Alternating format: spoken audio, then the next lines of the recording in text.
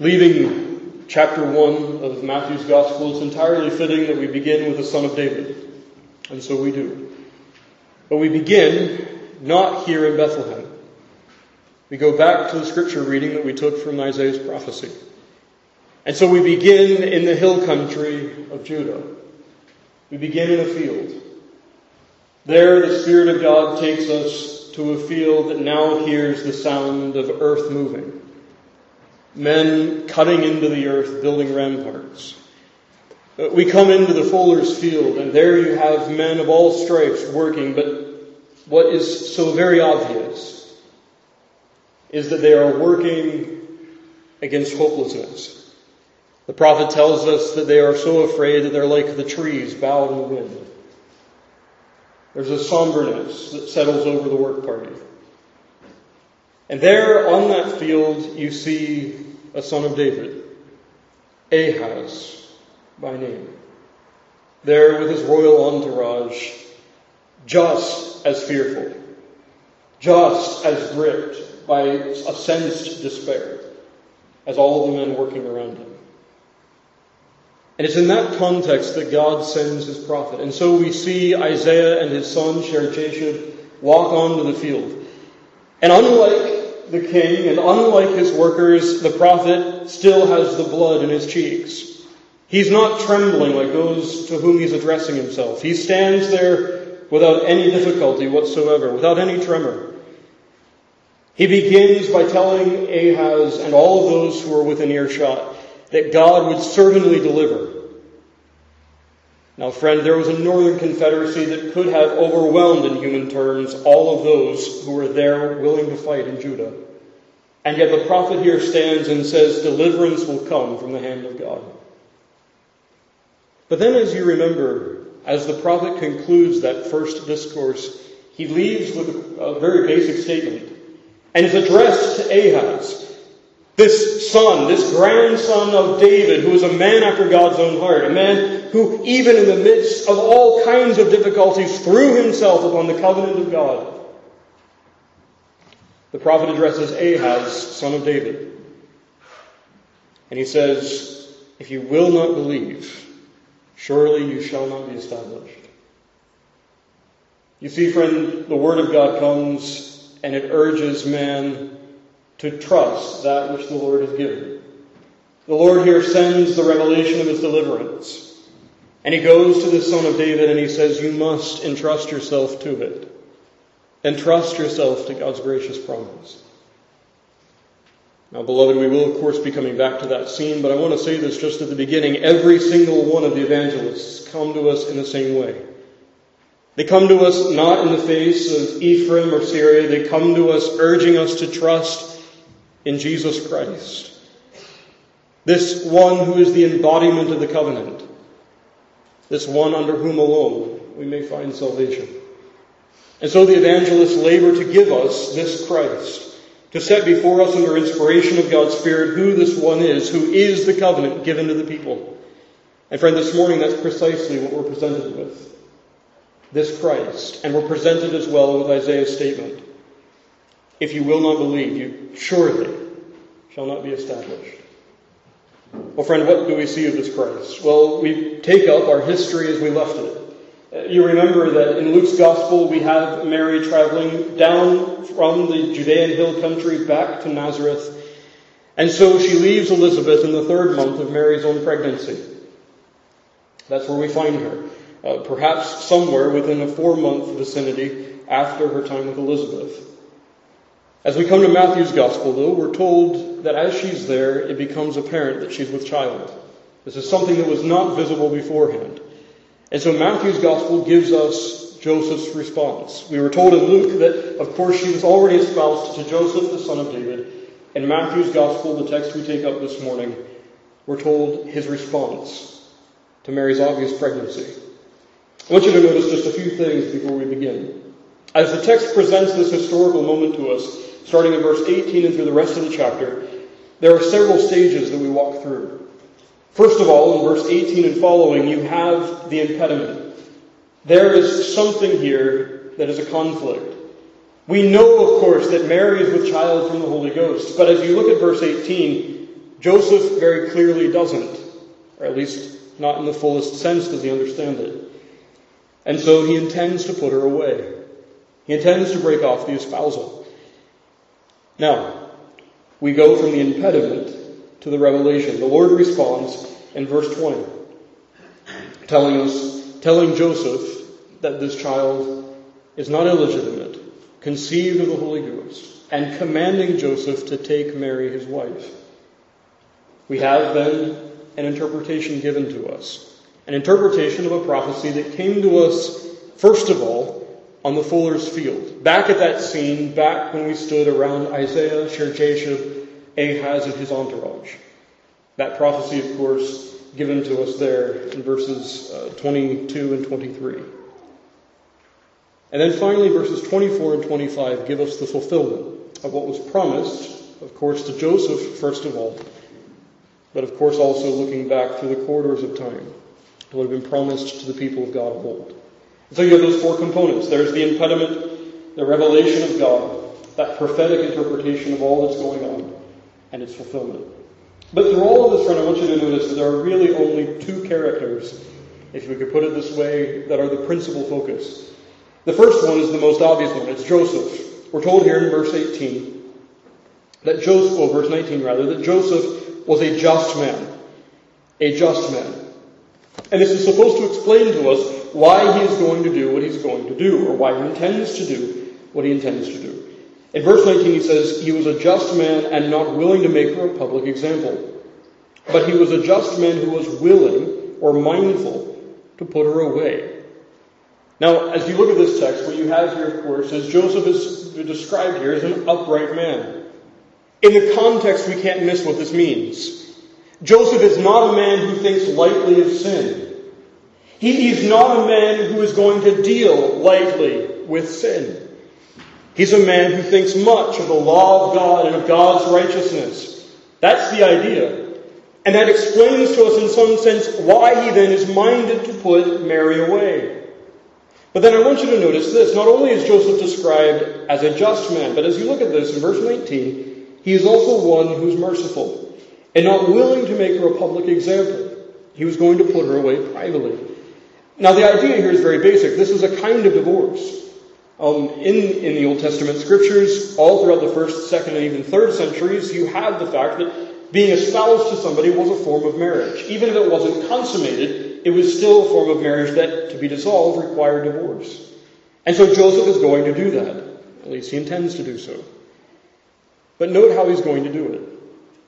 He's a man who will not look lightly at sin, but yet he's not willing to make Mary a public example. Now, friend, immediately we're confronted with the idea that Joseph here is in a conflict. That's how the gospel writer presents him to us. You see here, he's a man who will not regard flagrant iniquity lightly.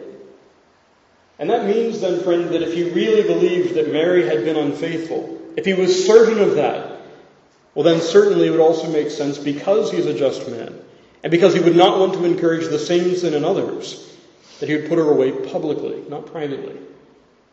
So what do we make of this? I think David Dixon is very helpful here. He says, on the one hand, there was such evidence of purity and holiness in the character of the Blessed Virgin that Joseph could not find a reason in justice to make her a public example. On the other hand, there was such certainty of her being with child, and that this child was not his, that he was minded to put her away privately. In other words, he was informed, Dixon writes, though he did not fully believe. We'll come back to that in just a moment's time. But that's the first focus. Joseph emerges as the primary character. But the second character, of course, is Jesus Christ.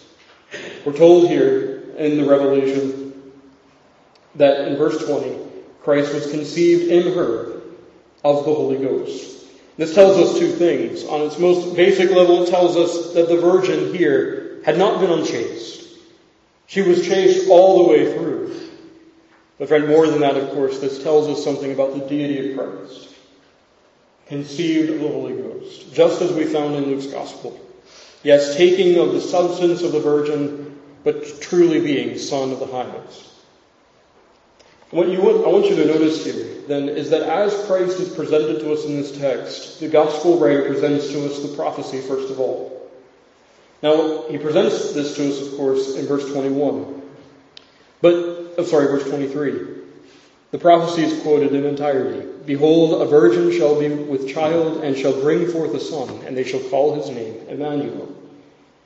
He's saying that this prophecy has been fulfilled in the first century, some 5 centuries after the sign was first given on the plains of Judah to Ahaz and to all who heard him. But I also want you to notice this, that not only was this a sign given 5 centuries ago, this was a sign specifically given to the house of David. You can turn there if you like, but if you look at Isaiah 7, the prophecy that's quoted here in chapter 1, verse 23 of Matthew's Gospel is directed specifically to the house of David, not to Ahaz himself. The you there in Isaiah's prophecy is in the plural. This sign is given to you, that is, to all the constituent members of David's house. And of course, as we found through the genealogies, the angel appears to one of those constituent members, Joseph. We can't miss that. The Lord here says that in Christ, this prophecy that was given 5 centuries ago and to the house of David has been fulfilled. I want you to notice, too, that in this text we're told 2 things. We're given 2 names for Christ. Of course, we're given the name Jesus. And then we're told in a quotation from the prophecy in verse 23, he's called also Emmanuel. What's striking about this, friend, is that in both cases, not only do we have the names, but also Matthew labors to give us the interpretation of those names. That's significant for our understanding, but we'll come back to that in just a moment's time. What we find here, then, is that Jesus, this one who was born Son of the Highest, born of the Virgin, is Emmanuel, God with us. And also, he is the one who shall save his people from their sins. What you have then at the very end, verse 25, is the fulfillment of all of this. Joseph names Jesus. Now, friend, that's important for us to understand. Joseph here naming Jesus is actually quite crucial to what we've looked at before. By naming Jesus, Joseph adopts formally Jesus into the legal line. Though biologically, through the Virgin, he was descended from Mary, the royal kingship flows from the Father. And so this last royal heir of David's throne names Jesus, which means then, friend, when Jesus walked the earth, he was even legally, not just biologically, the only rightful king to David's throne. The adoption of Christ is crucial in this case to our understanding. But as we look at this text, just briefly, I want you to notice a few things. First of all, we are confronted immediately as we leave the genealogical tables with the fact that Christ here is Son of David and God incarnate. This is what the Gospel writer is laboring to set before us through the history. He is Son of David really and legally, but he is also really and truly Son of God. David's Son, yet David's Lord. The second thing, friend, I want you to notice here is that as you look at this text, you also have a very clear picture of not only the person, but also the calling of Jesus Christ. He is called to save his people from their sins. This is not a carnal redemption from Roman overlords. The Gospel writers are not confused at this point. He is going to come. His office is to come to save his people from their sins. But then, friend, what you can't miss over all of this, tied together with the prophecy that's quoted here, is then Jesus becomes a sign against unbelief in the house of David, against Ahaz's unbelief, but even to some extent, even Joseph's misbelief, as we read from Dixon there just before. And really, it's also an answer to all sin. Christ is then sign and Savior both. And our theme then for this morning is just briefly this, that Jesus is God's answer to unbelief and all sin. Jesus is God's answer to unbelief and all sin. I want us to see that in 3 headings. I want us to see, first of all, the Savior himself, the salvation which he has promised to bring, and those whom he saves, their character. And so briefly, friend, I want us to look at the Savior himself. I want you to notice the names that are given here. Jesus and Emmanuel. And I want us to take those in the reverse order. First of all, Emmanuel. Matthew interprets it for us that this means here God with us. God with us. Now, friend, of course, what this means is that Jesus Christ, the Son of God, dwells among men. He is God of God and light of light, walking among the sons of Adam. This is something that we encountered a year ago in John's Gospel. Christ tabernacled among us. And friend, this can be truly said of Christ, because in him dwelleth the fullness of the Godhead bodily. I mean, it's so much the case that the apostle puts it this way, that the light of the knowledge of the glory of God is seen, he says, in the face of Jesus Christ. So much so that when Christ speaks to his disciples, he says that he that has seen me has seen the Father also. Now, friend, what this means powerfully is just this, that in Jesus Christ you have the fullness of the Godhead dwelling bodily. He is God incarnate, walking on the earth. Now, beloved, this is the first thing that we have to recognize. Matthew's Gospel is presenting to us not just a son of David. He is presenting to us God in the flesh.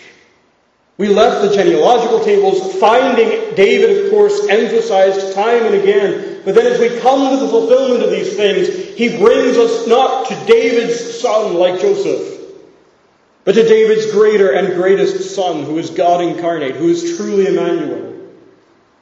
Oh, friend, what we have here then is, as the confession puts it, is the Son of God, the second person of the Trinity, very God, eternal God, of one substance and equal with the Father. As the Creed puts it, God of God, light of light, and very God of very God. We begin, friend, we begin our time in the history of the life of Christ with an emphatic statement that God tabernacled among men. But what does that mean? Friend, I want you to just think for a moment about Genesis 3. It's something we thought about last Lord's Day morning. You go to Genesis 3 and what do you have? You have sinners who are there standing naked in the garden, pulling together fig leaves, trembling because God has shown up. Or let me take you to Manoah and his wife. There God appears to them through theophany. And Manoah's response is this: we shall surely die because we have seen God. And then, friend, famously, you have Isaiah the prophet, a man called by God to be a minister of the everlasting gospel. He's confronted with God before him in the vision. And here's his cry: woe is me, for I'm undone. For I'm a man of unclean lips, and I dwell among a people of unclean lips. For mine eyes, he says, this woe is pronounced upon him, for mine eyes have seen the King, the Lord of hosts. Oh, and beloved, what was it that Isaiah beheld? Who was it that Isaiah saw? According to John's Gospel, John 12:41, the one whom Isaiah saw, says John, was Christ. That is whom the prophet saw, and he cries out, woe is me, for I'm undone. Then how fitting was it for Peter? How fitting was it for he to stand before the one who is God in the flesh and cry, depart from me, for I am a sinful man. Friend, this is Christ, the radiance of the glory of Almighty God. This is what it means when we say Emmanuel, that a thrice holy God walked among men. Now, beloved, we then see that he is the radiance of the divine in every respect.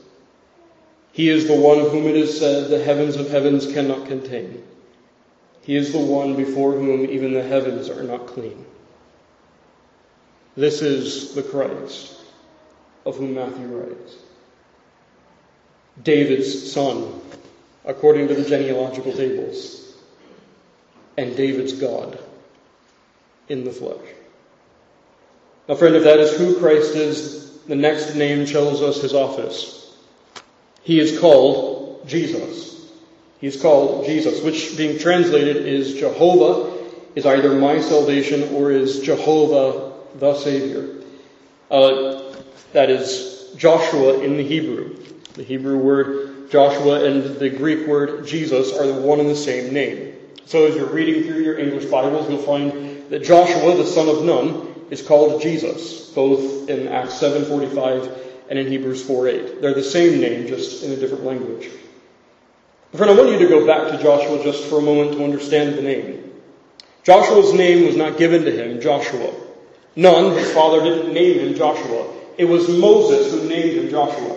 In Numbers 13, we're told that Joshua's name originally was Hoshea, but Moses renamed him Jehoshua.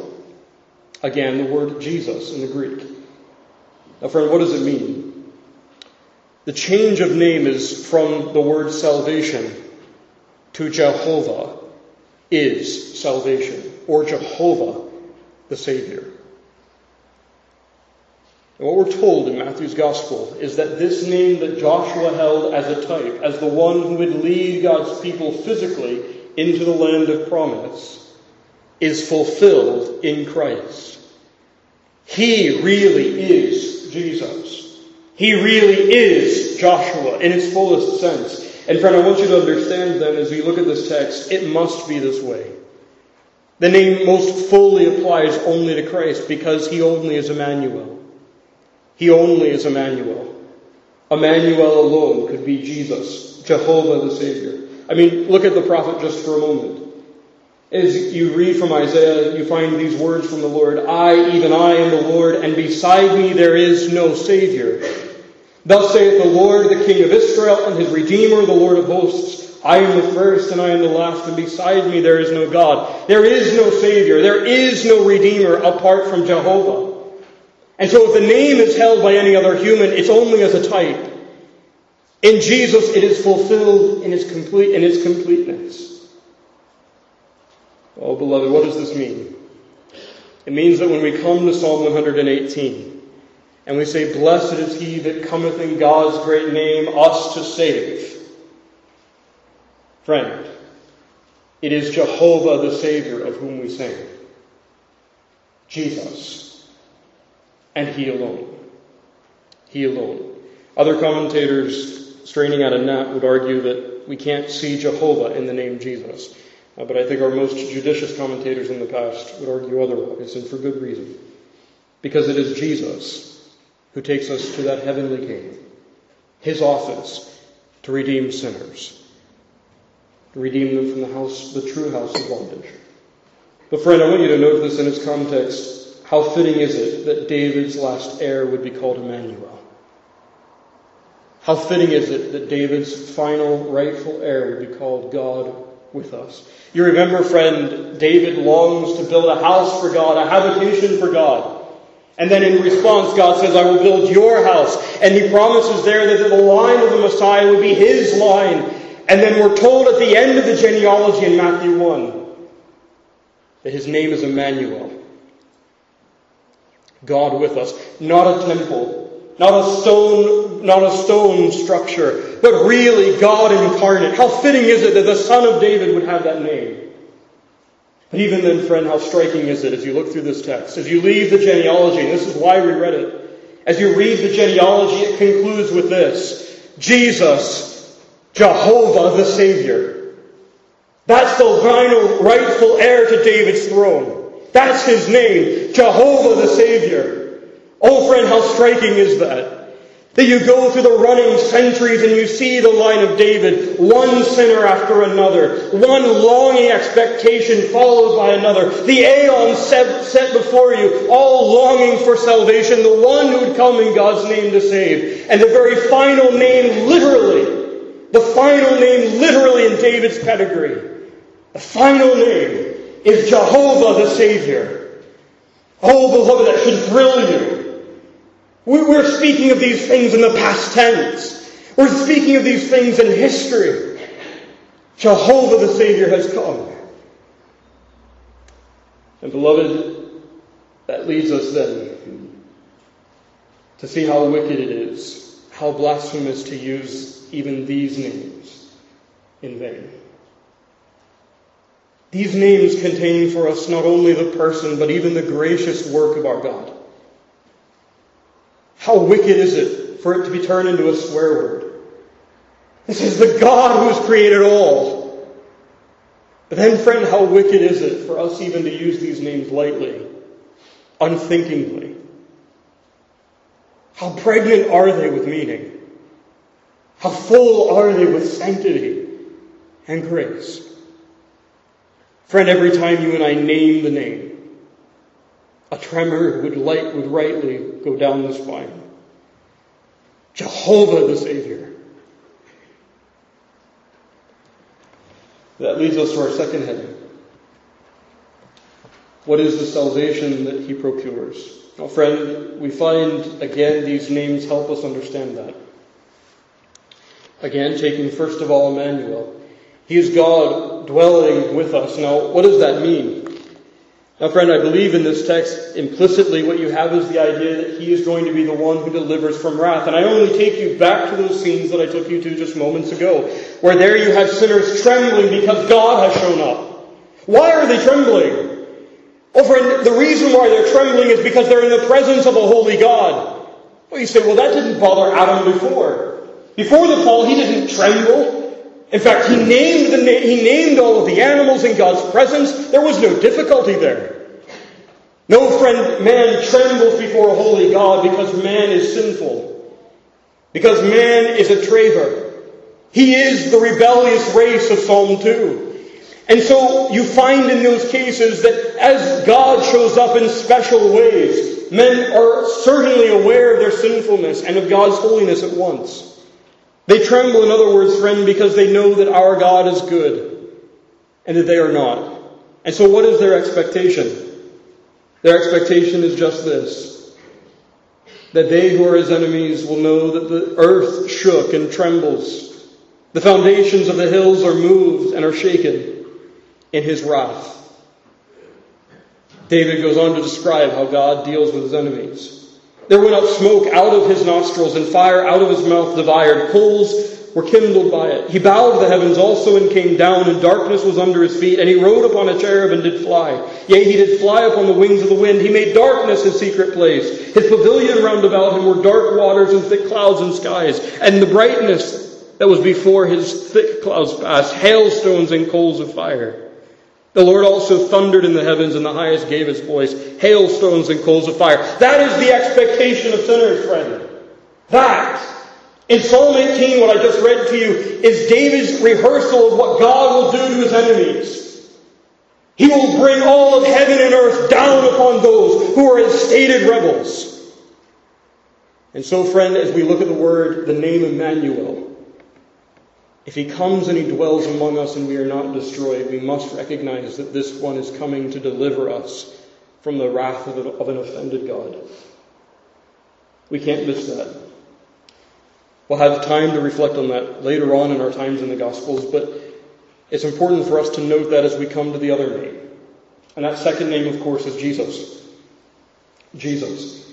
Now, friend, as we look at this text, I want you to notice that the office that Christ holds here is actually defined for us. Now, as I said before, the name Jesus simply means Jehovah is the Savior, or Jehovah is my Savior. But in the text, Matthew gives us even a further explanation of what Christ is to do. I want you to notice this. He says he shall save his people from their sins. I want you to note that, friend, just for a moment. He says he shall save his people from their sins.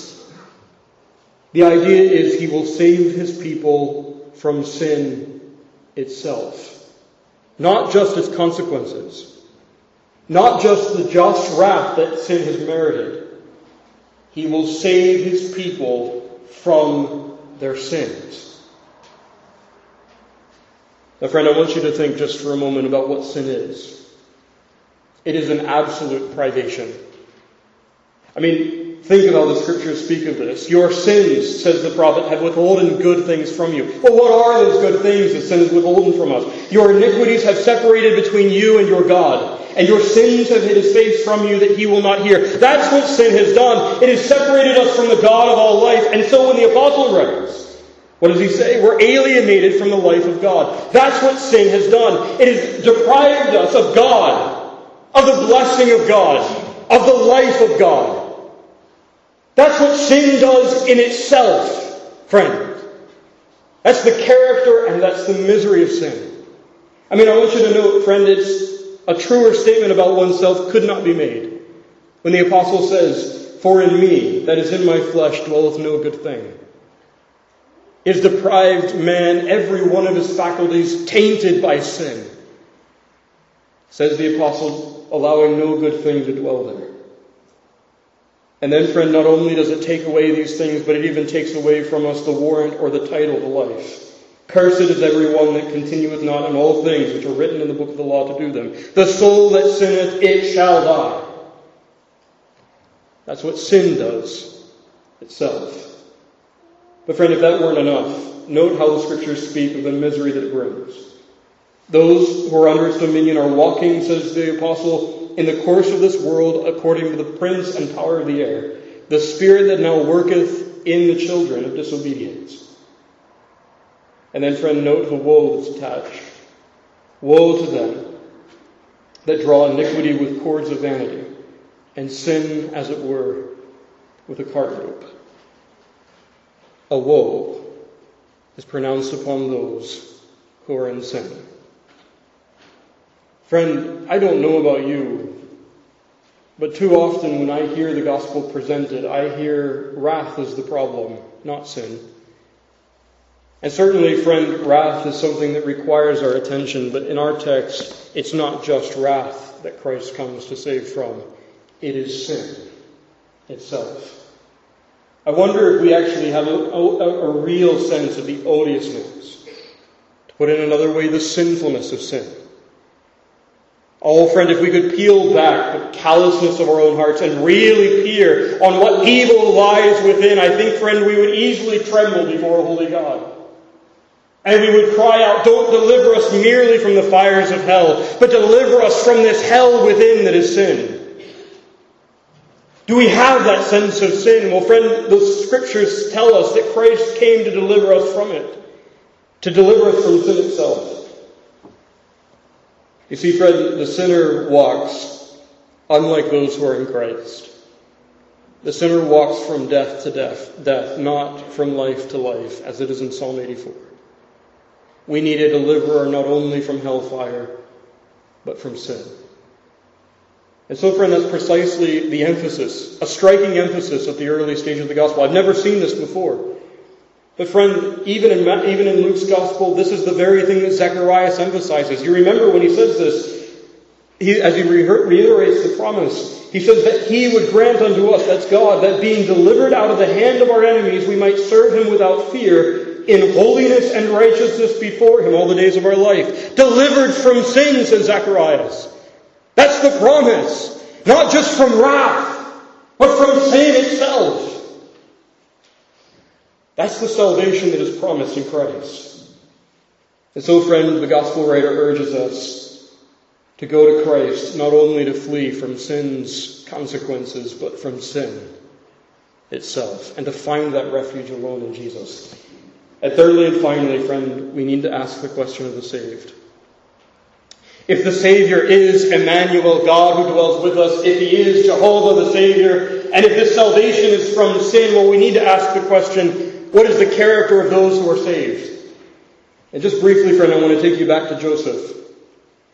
You remember in the revelation that comes from God, there is a command. He is commanded to do two things, to take Mary, his wife, and to name the child that she will bear Jesus. Those are the commands. And friend, when Jesus is named, what is Joseph doing? On a very basic level, beloved, we can't miss this. It's an act of faith. To name this child Jesus is Joseph saying that he is Jehovah, the Savior. Striking thing, isn't it? But what does this faith look like? I think too often we read the Scriptures without thinking. And this is one of those cases I think we're easy to forget the realism of this history. Friend, our careful reading of this text tells us quite a lot.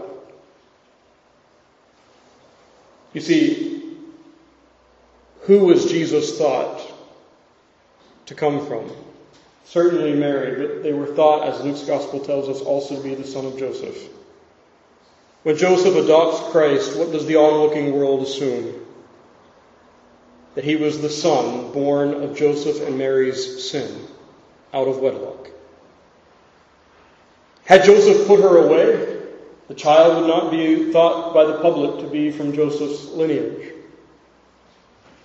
But now, friend, throughout the rest of his life, Joseph will be called the father of Christ. And the way the world takes that, as we see in Luke's Gospel, as we see also in chapter 4 of Luke's Gospel, verse 22, they take it to be as though Mary and Joseph had sinned, and Christ was the product of it. Friend, think about that just for a moment. What is Joseph really? What is he doing here really? In obedience to God, he's willing to take all of the reproach of the world, like Mary before him.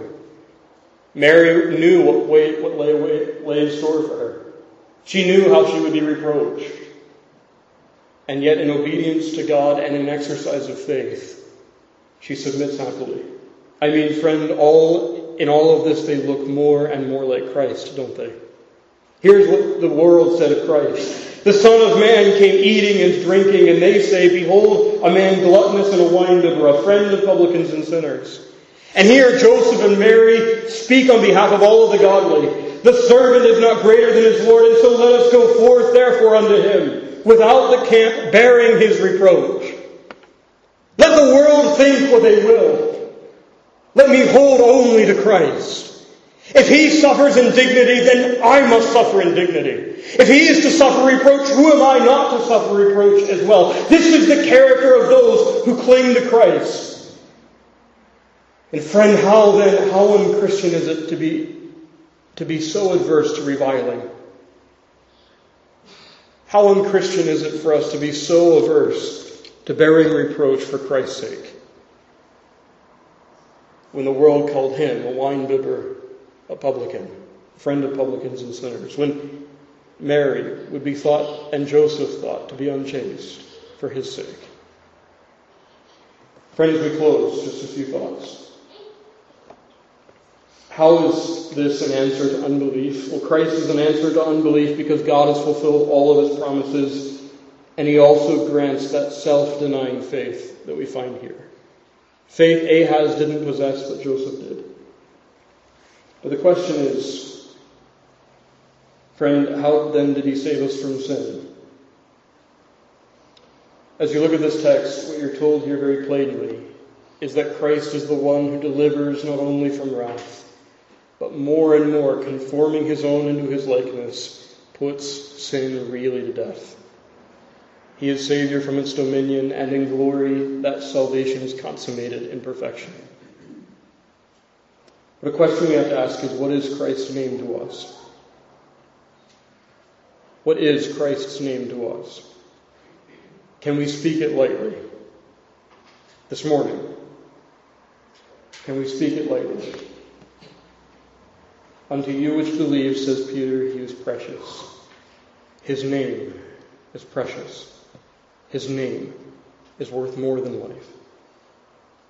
There are three exhortations that I'll stress as we close. Friend, this text, like all, urges us to place faith in Christ. Every part of this text urges us to lodge ourselves in the one who is Emmanuel and who is Jesus. Friend, it also urges us to be those who are quick to repent and to confess. Just thinking of that third point. Friend, what you have here in Joseph is a man who is quite willing to bear reproach. Reproach he wasn't willing to bear before the revelation, but reproach he's willing to bear after. But we are sinners, friend. We are sinners, and reproach is certainly warranted for us. And are we, friend, who are we to deny just reproach when he who deserves none, speaking of Christ, suffered it for your sake? How slow are we to be willing to be corrected, to be reproached for our own sin, whenever Christ, who was without sin, bore willingly even the reproach of the world? Humility, friend, is in order. But lastly, friend, the exhortation is to plead for and exercise this self-denial. There is only one name that God has exalted above every name that is named, whether in heaven or on earth, and that is Christ. These names that we took up this morning just briefly are above every name, and so we should be pleased that only His name is remembered. Let ours be forgotten, but His, who is Jehovah the Savior, who is God with us, let His only be remembered. Amen.